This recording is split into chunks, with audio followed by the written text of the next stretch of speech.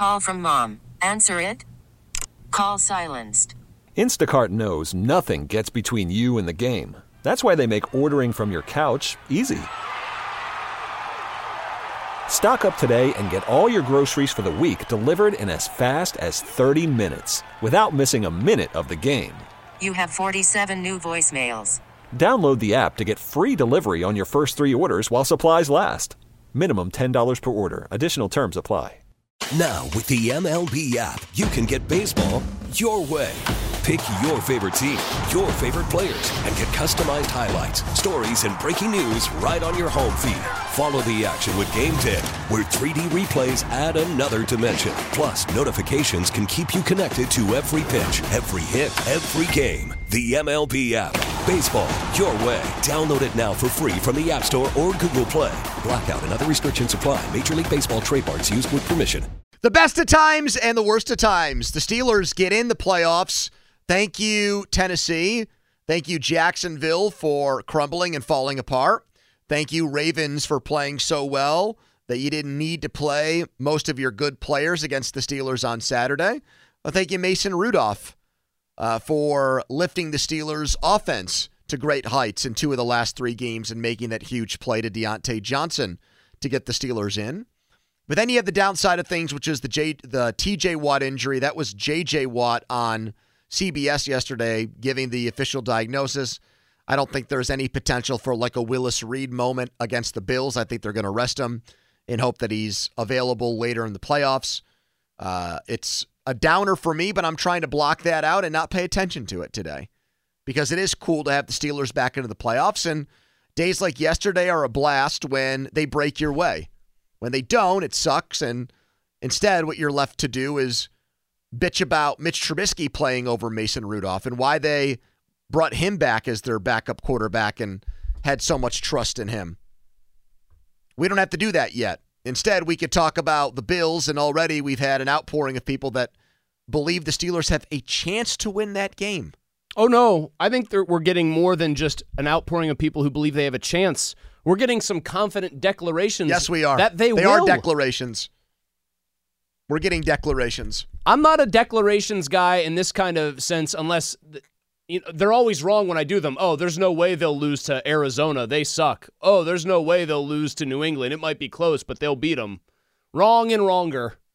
I think that they have a puncher's chance in this game. Mason Rudolph giving us a little bit of proof of concept, giving us a little, hey, this is what 34 points or this is what 30 points on the road actually looks like. Their running game, their offensive line, all I think largely because of Rudolph playing so well, coming alive at once. It makes me think they're a live wire. You know, the T.J. Watt record is 1-10 total in his career without him. Is the season a failure if they lose? No. So you've changed your standard Yes, then. because I didn't expect them to get into the playoffs because they put Mason Rudolph, and I understand what you're about to say and cut me off with, which is why didn't they know he was better earlier? But how could anybody have predicted that he would be? It came out of left field for everybody. They probably felt like they had the best handle on him of anyone, and they didn't think he was even close to good enough.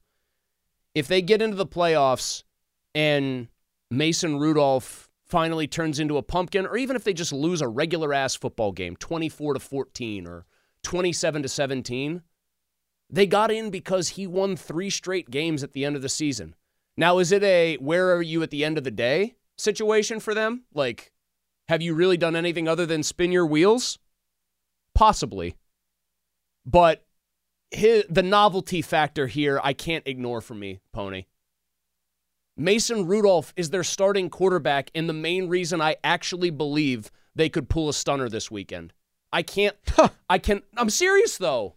I can't let that go by the wayside and say, at the end of the day, they're probably going to lose and it's going to leave them where they've been 3 out of the last 4 years, having been humiliated or beaten soundly in a playoff game. I can't. I don't think they make the playoffs without Matt Canada getting fired, and I definitely don't think they make the playoffs without Kenny getting hurt.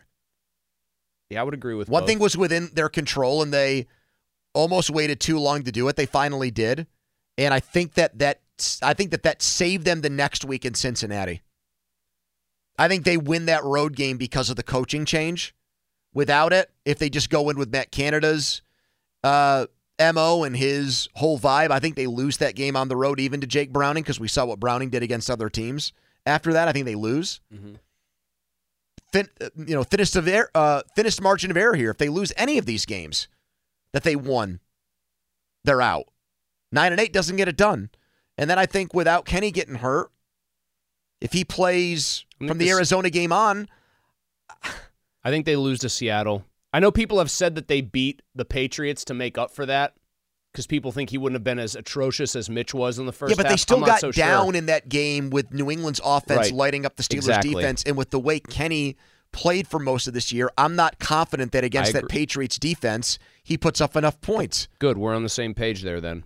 So, yeah, I don't think they win the Seattle game, and I think that keeps them out.